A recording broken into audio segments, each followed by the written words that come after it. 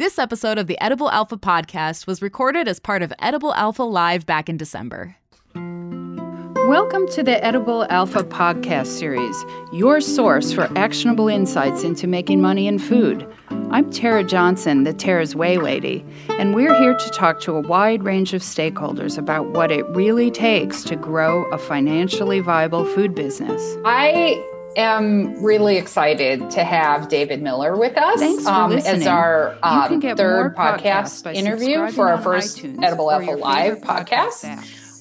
David will tell you more about himself and about Iroquois Valley Farmland REIT, but he's the person who started Iroquois Valley Farmland REIT, and it's really hard to figure out a way. So securities law is really complicated. The attorneys who work in that area charge like $500 an hour when they think of you for a minute, and so it's really hard for people to do what he's done, which is to take this all the way to a public benefit company, right? Like, what investment vehicle do you know that is a public benefit company? Probably not a lot of them. So David was the one who figured this out, and he's worked with Prairie Free Farms, and that you've worked with Meadowlark Organics. So, this is a bit of a little incestuous knot here, and I'm really glad to have you with us. So David, maybe we should start by just having you tell us a bit about Iroquois. And I'd love it if we can go back to the beginning of Iroquois, right? Like how you started this thing. Sure. Well, happy to be here. Thank you, Tara. Of course. So at one point, it was just an idea. Mm-hmm. Actually, it was the financial downturn of 2006, 7, 8, right. Pick the year there. I got together with the other co-founder, Dr. Stephen Rivard, who is my college friend and, high school friend and college roommate.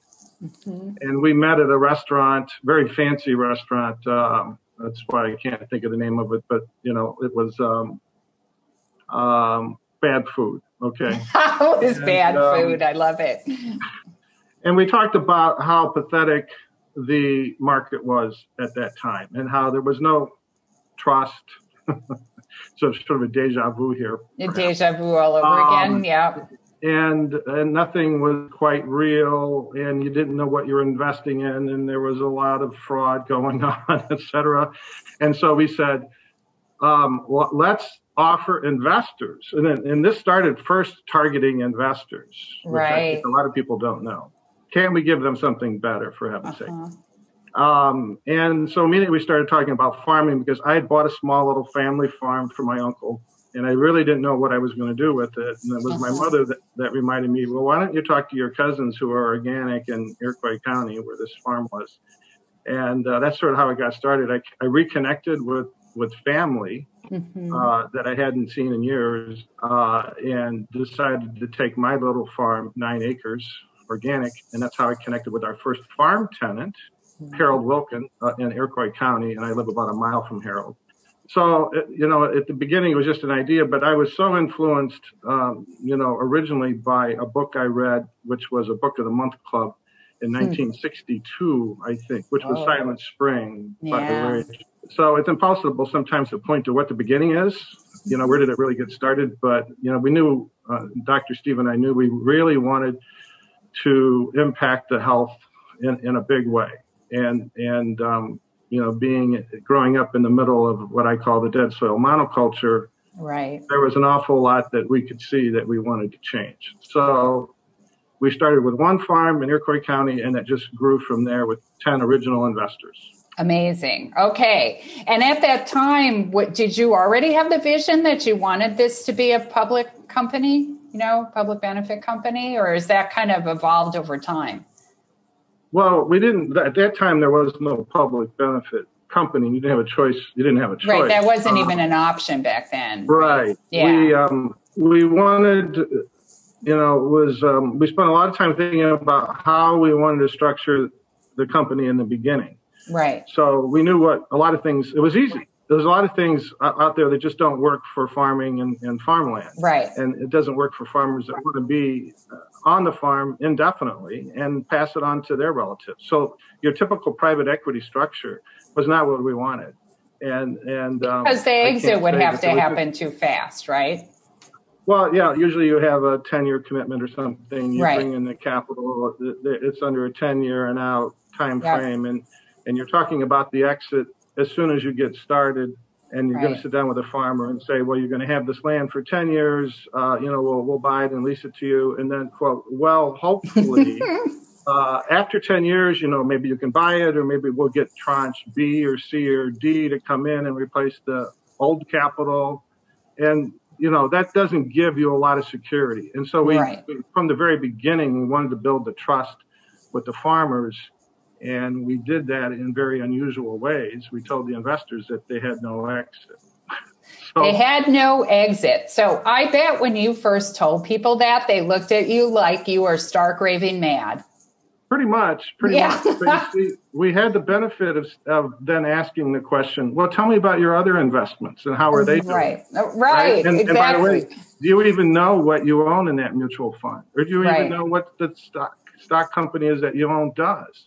Right. So, really, we only had to ask one question before people could realize, maybe there is room in my portfolio for an investment that's real, that's healthy, that's indefinite, and et cetera, et cetera. So we didn't know that was an impact investing. Yeah, that wasn't even a word at the time either, right? No, I didn't find that out until 4 years later, I think, when Northwestern, the head of social enterprise at Northwestern said, oh, would you like to come to our conference? You're an impact investment, so we want you there. And I said, I don't know what that is. You have to tell me what it is. Right.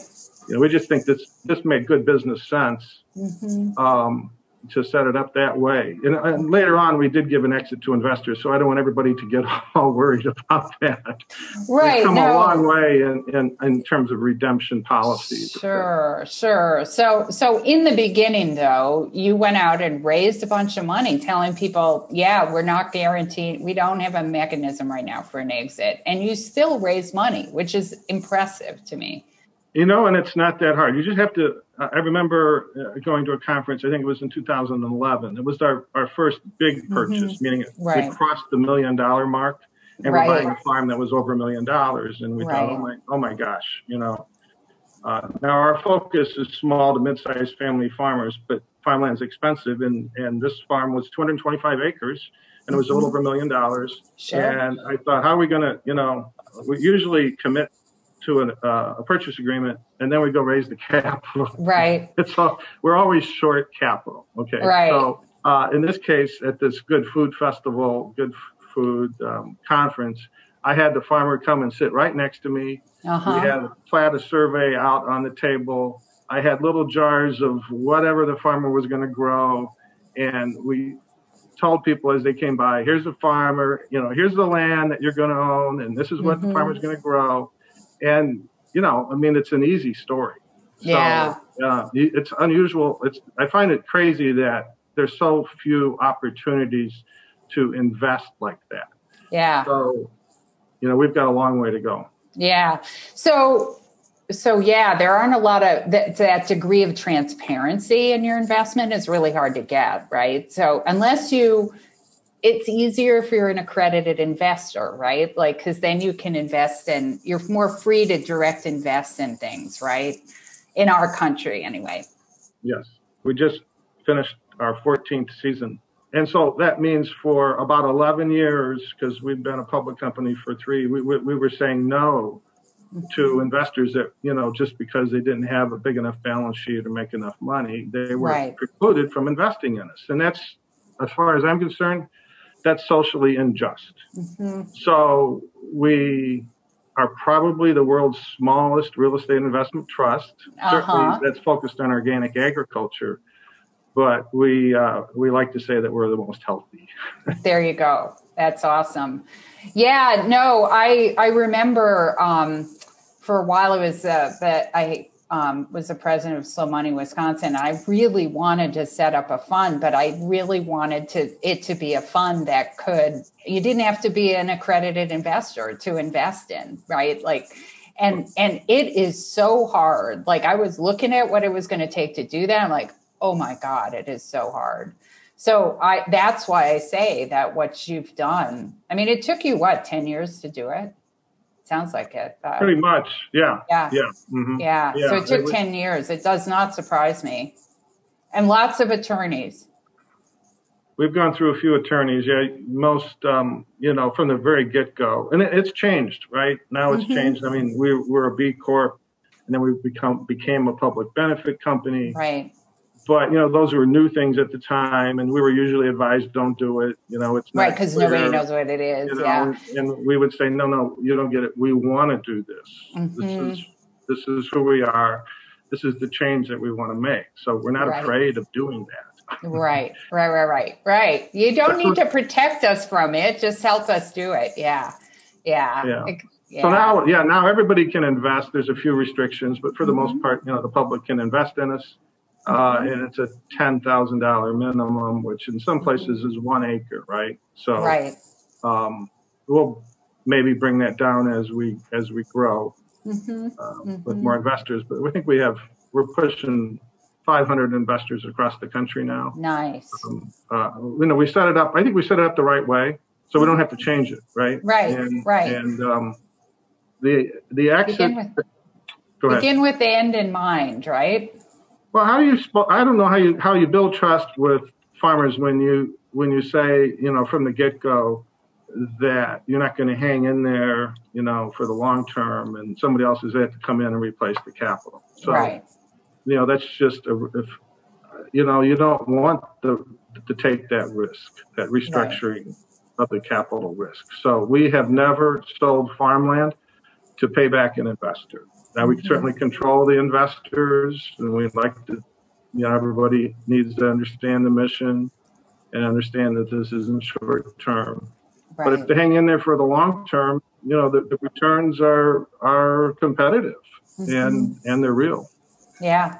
No. And so you move now, you said you have a redemption mechanism. So what does that look like now? So we've transitioned every other year to a more a bigger redemption policy where more people can sell every year. And we tendered for I think it was $2 million worth of capital that could come in and redeem. You have to be in for 5 years. And then you can request a redemption. And then it really depends on how many people want to get out that year. So for the last 2 years, we've done it this way, and we haven't hit the bogey mark of where we would have to prorate redemptions. Right. So anybody who's wanted to sell, we've bought them out, and then we're constantly raising new capital. Right. It's unending. Right. So never ending process. It's a big monoculture out there. Right. And we're in the Midwest, but we're also now we're in the West and the East, mostly the northern sections of the country right now. We don't have to be everywhere, but we have a very large capital appetite. Right. And how many farmers are you working with? I think we have about 60 to 70 farm families now. We're very farmer family focused in that small to mid-size range. Yeah. Purchases could be 80 acres. It could be 200 acres. Only in Montana is it 1,000 acres or something. I was going to say there are places in the country where that's like nothing, right? Yeah. Yeah, that's small. Except it's only, $3,000 an acre or something out there too, right? Yeah, probably less than that. Right. Yeah, probably less. Depends if it has water rights. Like we don't have that whole thing. Do you invest in anybody who had to have water rights? Like Colorado or something? I don't think so. We do pay attention to water, but usually the problem has been too much water. Yeah, so, Midwest. It's diversification for us to be out in the West. Yeah. But we're reactive to the farmers. I think that's important for people to understand. That we don't run out and just buy land somewhere because we think it rains too much or not enough or because the price might go up, might be more development pressure, which means more land. We don't, we're reactive to the farmers. So they bring us the opportunity. And that's critical as far as we're concerned. In fact, if somebody tells me that, well, you should be buying in Ecuador or something. I mean, I know it's a trading approach, right? Because we don't do that. The farmers bring us the opportunities, and then they keep doing it. Mm-hmm. So we have farm families where we've purchased 6 or more times. Wow! And so that type of averaging in to the markets and enabling them to average into their business, right? I think just is common sense to sort of baby step it, in that way. And that's one of the things about, this whole, we've been talking today about trying to find ways to get farm ownership to farmers. And part of, I keep saying it happens you have to look at this as over a long period of time. And what you guys do to help chunk it out into pieces, is very helpful to the process for a farmer who just, you can't go from here to here in your cash flow real easily when you're a farmer. So, it's enormously helpful. I had that conversation this morning with our chief operating officer. And one of our farmers in Indiana is looking for us to go to an auction next week. Oh, we do that too, and see if we can come up with a purchase. I think it's like 80 acres. Mm-hmm. But during the conversation, Arnie Lau, who's our chief operating officer, said, "Well, this farm family is interested in buying back, one of the farms that we leased to them." Right. And so we immediately got off on that track. And yes, of course, we've done that. We've done it multiple times. We always get excited when that comes up. And of course, we'll finance, their purchase. Right. But we'll also split up the parcel. We've done this before. So if the farm family can't afford to buy, 200 acres, then we've done this. We say, well, what can you afford? Right. And then we'll resurvey it and finance that part because they can get attractive financing, from Compeer or whoever, for a first-time family farmer or whatever. Or FSA funding. And that's such a valuable thing that you are doing when you do that. I think maybe you probably know this, but it allows the farmers who, especially the beginning farmers who don't have any net worth of their own, to start building their net worth, which is it's foundational to everything else that happens for them financially in the future. So, you may feel like, wow, we just played a really small part of that deal, but actually you came in and did that at a time that was critical to them for the future. We started, that flexibility is important. And it's why we have continued to add financial products to our bag of tricks. Yeah. So we started with leases and started out as a leasing company. But what we found, and that has always been what we struggled to keep up with, because buying land once again is expensive. But we also found a lot of farmers who needed to refinance their mortgage in order to buy more land, because for whatever reason that the mortgage terms did not allow them to have a lot of financial flexibility. So we started doing mortgages, and that was probably 4 years ago. And our mortgage product, the bankers here on this line are probably going to have a heart attack. But, we do, especially if it's to help a new purchase, we'll do 5 years interest only right out of the box. Right. And of course, if it's for transition transition to organic, same thing. So that sort of sunk in. And I tell farmers all the time, you don't have to give us your capital back. If you want to, that's fine. But we'd rather you keep it and go out and get more land. So that's unusual. But it's worked out. It's worked out great for us. Yeah. So I say to the bankers who are on here that this is like that term capital stack. People talk about capital stacks, right? Which irritates me because it feels like, it's just a pile of money, right? But actually it's a structure thing. Like, we want to bring the right kind of money in at the right time.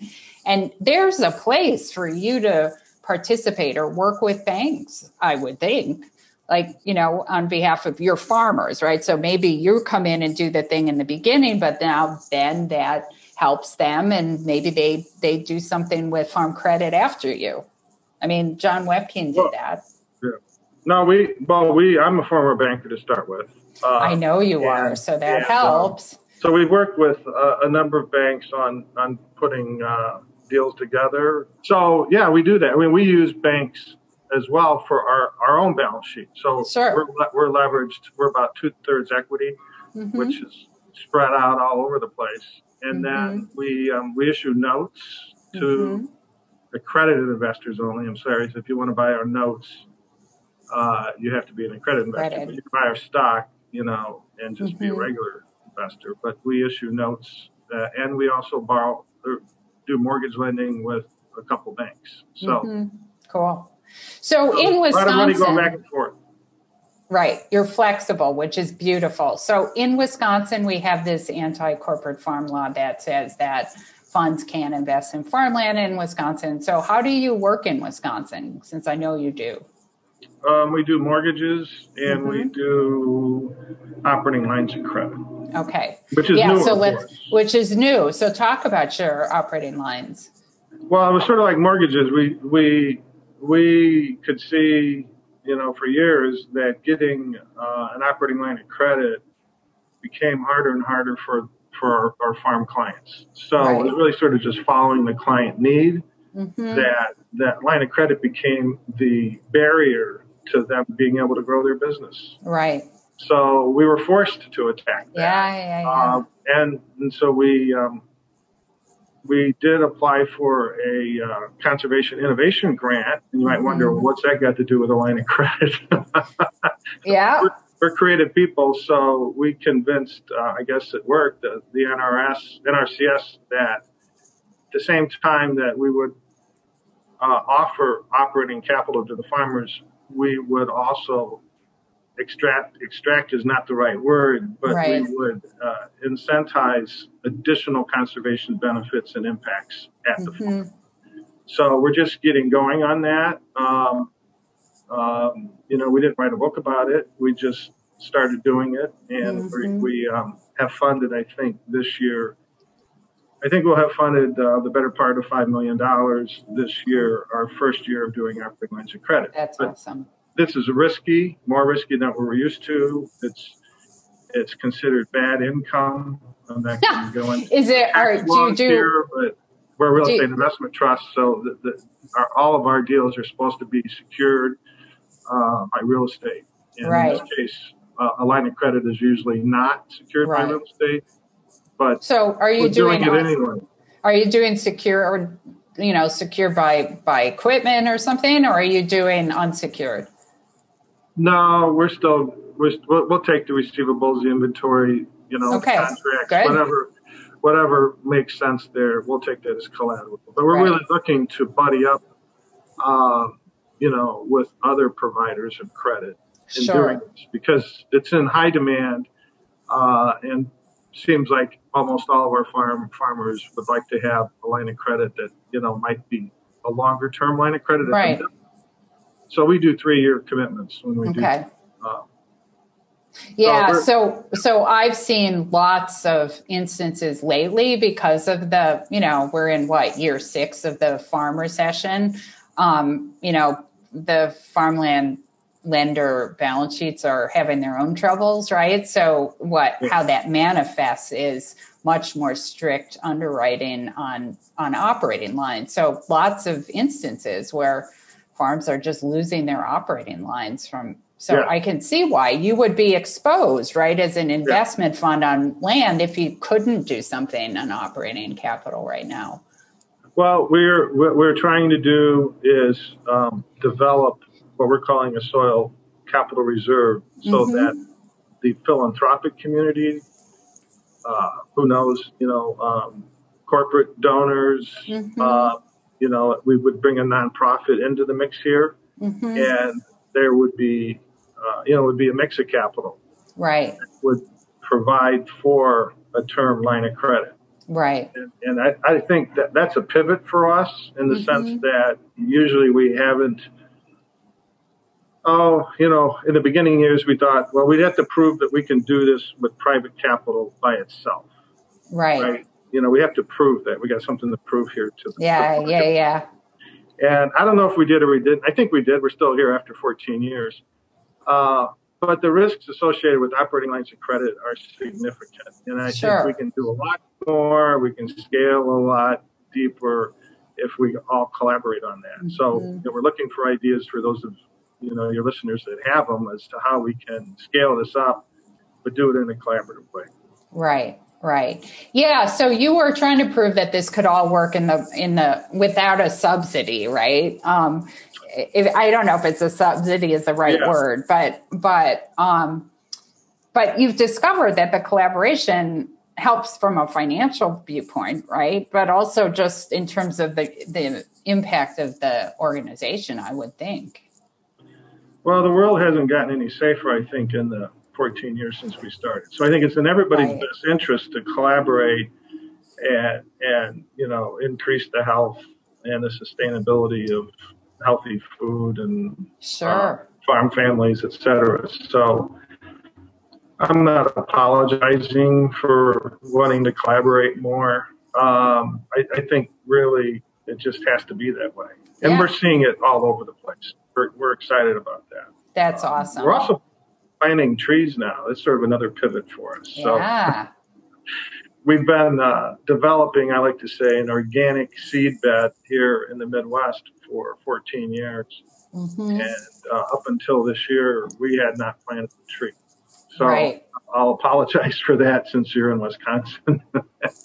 A lot more trees there than there is here in Illinois. But then that's true. That's the type of change that we want to see happen. So because we are a long-term lender and investor, including trees into agriculture is just the natural for us in terms of financing that. Sure. And you've been involved with Prairie Fruit Farms who presented earlier, right? So those sorts of things are really hard for traditional lenders to do, right? Like I helped the Willie Street Co-op here set up a vendor loan fund, and one of the loan recipients was a fruit farm. It was the only organic fruit peach orchard in the whole state of Wisconsin. And he could not get operating capital to plant trees because there's no cash flow with a peaches, like it takes 4 years or something like that, somewhere between 3 and 5. Depending on seasons or whatever, could not get operating capital. And this is like a 5th generation orchardist, right? This guy knows what he's doing. Yeah. So, as we think about permaculture around the country and we're thinking about silvopasture and all these are long hold things, right? So you need patient capital. Yeah, absolutely. And plus you need some livestock as well, right?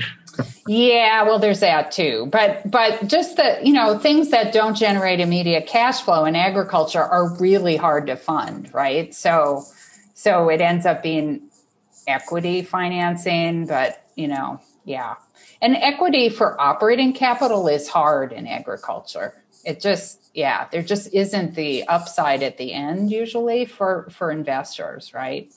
So they don't tend to do that.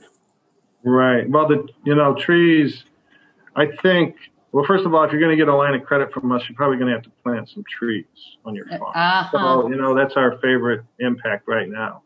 Right. Getting more trees back out there. But we planted about 10,000 trees on a farm about an hour south of Chicago earlier this year. My son's sitting next to me, and he helped establish these trees. Nice. I think he's probably like to run away from that task. But did you make him dig holes for trees? Was he out there with a shovel? Was he out there with a shovel digging putting trees in? No, actually, that was done more by the Savannah Institute. Oh, good. Yeah. Good. So one of our partners there, and we did 25 different varieties. But whether you're going to get separate capital to pay for the trees, it gets very complicated. It gets complicated. Yeah. And this is why it's hard to get conventional financing for it, right? So there are these emerging things. So you guys started with, you're doing organic transition investing, right? You'll invest in land that's going to transition into organic before the organic and premium was there. Like that was hard. 14 years ago. It's still hard, but that was your thing. And now it's hard. Now we want to do permaculture. We don't have investment vehicles, right? We don't have financing vehicles. So you're doing that now, right? You're developing that. Yeah, we don't have to change. We don't have to change how we're doing business to throw trees in there. And in fact, I think from an investment point of view, that to me, that's extremely exciting. That you could grow a row of walnut trees, which takes forever. But in between the rows, you can have your organic row crops, or and then after the trees are established, then you could bring in animals. And I know that sounds like pie in the sky to a lot of investors, but we're crazy enough to start doing it. Well, somebody's got to do the work of getting the investment case for it, right? Like if we want to have that kind of agriculture, we need the investment case. And you guys are because you can hold for a long time, you're probably in the best position to do that, to help us with that. It's terrific. Well, we'll be announcing some collaborations, with regard to doing that. And certainly we're going to be looking at alley cropping.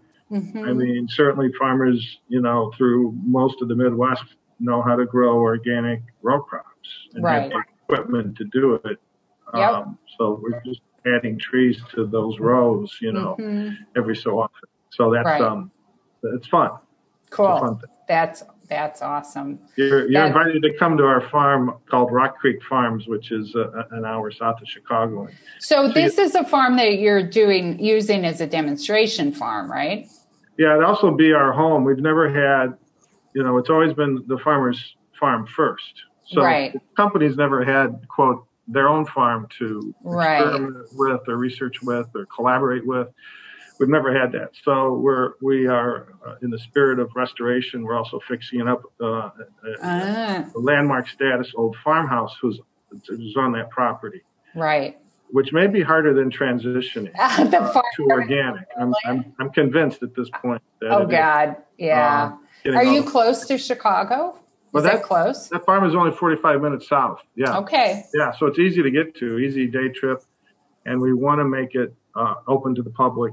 And just build it from there. It's right off of Route 57. So if you're driving to Champaign and the University of Illinois from Chicago, you're going to go right by our farm. And you wonder what all those white tubes are that you see off there. People think we planted grapes. Everybody thinks we got a vineyard going there. They think you have a vineyard going. Well, maybe you get to put a distillery or something out there. That's been talked about. Yeah, I bet it has. Yeah, no, you get to do that. Yeah, we like that idea. So what do you? So in the future, is sort of sky's the limit? You're going to keep growing this thing, or how do you feel about that?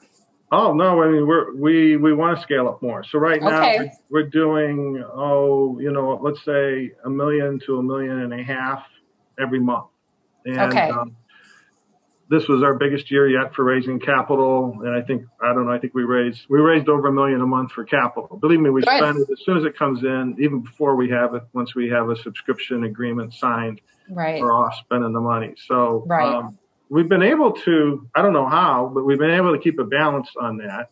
Nice. And I worry sometimes, well, maybe phone calls aren't getting returned, and that's how we keep this balance. And the silent balance, But it is hard to keep up, and we don't really advertise. So I think there's probably an awful lot of people on this call that never heard of us. Yeah. Because we really don't want to say no all the time because we have too many applicants. That's never been the approach that we've taken. Right. So it's been word of mouth mostly. If you do business with us, you probably found this maybe by word of mouth. Yeah. And what about on the outbound side? Now you're a public benefit corporation, average investor through their IRA can invest in you, right? Yeah. Right. So how do those people find out about you? Well, we work with, in 2011, I attended a conference at the Mohegan Sun, which is a casino in Connecticut. And it was on the Mohegan Reservation. And there I discovered the world of financial advisors, SRI, social responsible investing financial advisors. I don't think impact was quite out there yet, just beginning. And I was told I should go to this conference because we don't pay brokers to raise capital. That fits into our mission. Right. We're really not looking for any conflicts of interest.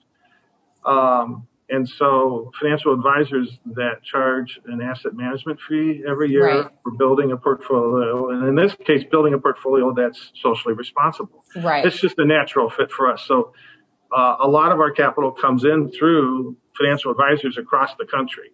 Okay. And we have many relationships, long-standing relationships with those financial advisors. And sure. So I think it's a marriage made in heaven.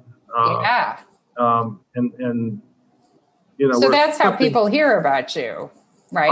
On the investment side, yes. Mm-hmm. On the farmer side, it's word of mouth. On the farmer side, we go to conferences, but not so many right now. Right. No, there aren't a lot of them. So, yeah. We're always at the Moses conference. Sure. Sometimes we can afford a booth, and sometimes we can't. Yeah. We're pretty lean and mean. Well, you're very entrepreneurial too. I think, a lot of the people I've met who've done funds, you're an operating company, you're not a fund, right? Because you can't, But people who do funds tend to be very rigid. And I don't know if that's because they started as a fund or what, but it's like, nope, we do this. We don't we're not going to move at all. Right. And I think I don't think you can. It's very difficult. When we buy farmland back from the farmer, we don't wait till the fund, termination date has happened or the 10-year renewal. Sure. We want to do it right away. Mm-hmm. And then that gets messy automatically. Sure. And then we might do a 1031 exchange and take the money from the farmer for whatever land they've repurchased from us and buy in more land. Right. Well, that really messes up a fund's, ROI history when you start doing that. So, to be able to be flexible as an operating company, and we have no termination date, right? Right, so, which a fund would have. And then you also don't go raise a pile of money into the fund and then you have this pressure to deploy it. You don't have that either. We haven't done that yet.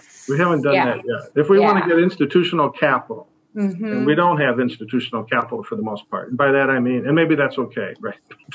Pension the state of California wants to write you a check for $500 million, and then you get to deploy it, right? We're too small for that. We're too small for most of that money anyway.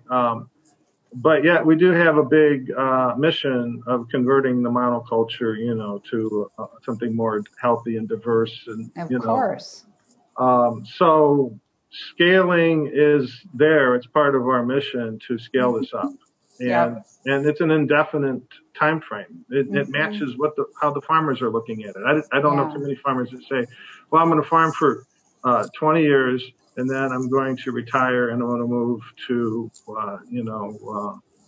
Florida. Yeah. Nobody's told me that yet. Yeah. People complain, but nobody's done that. So it's an indefinite time frame. So our company has to have an indefinite time frame too. If we're to be trusted, we have to match that.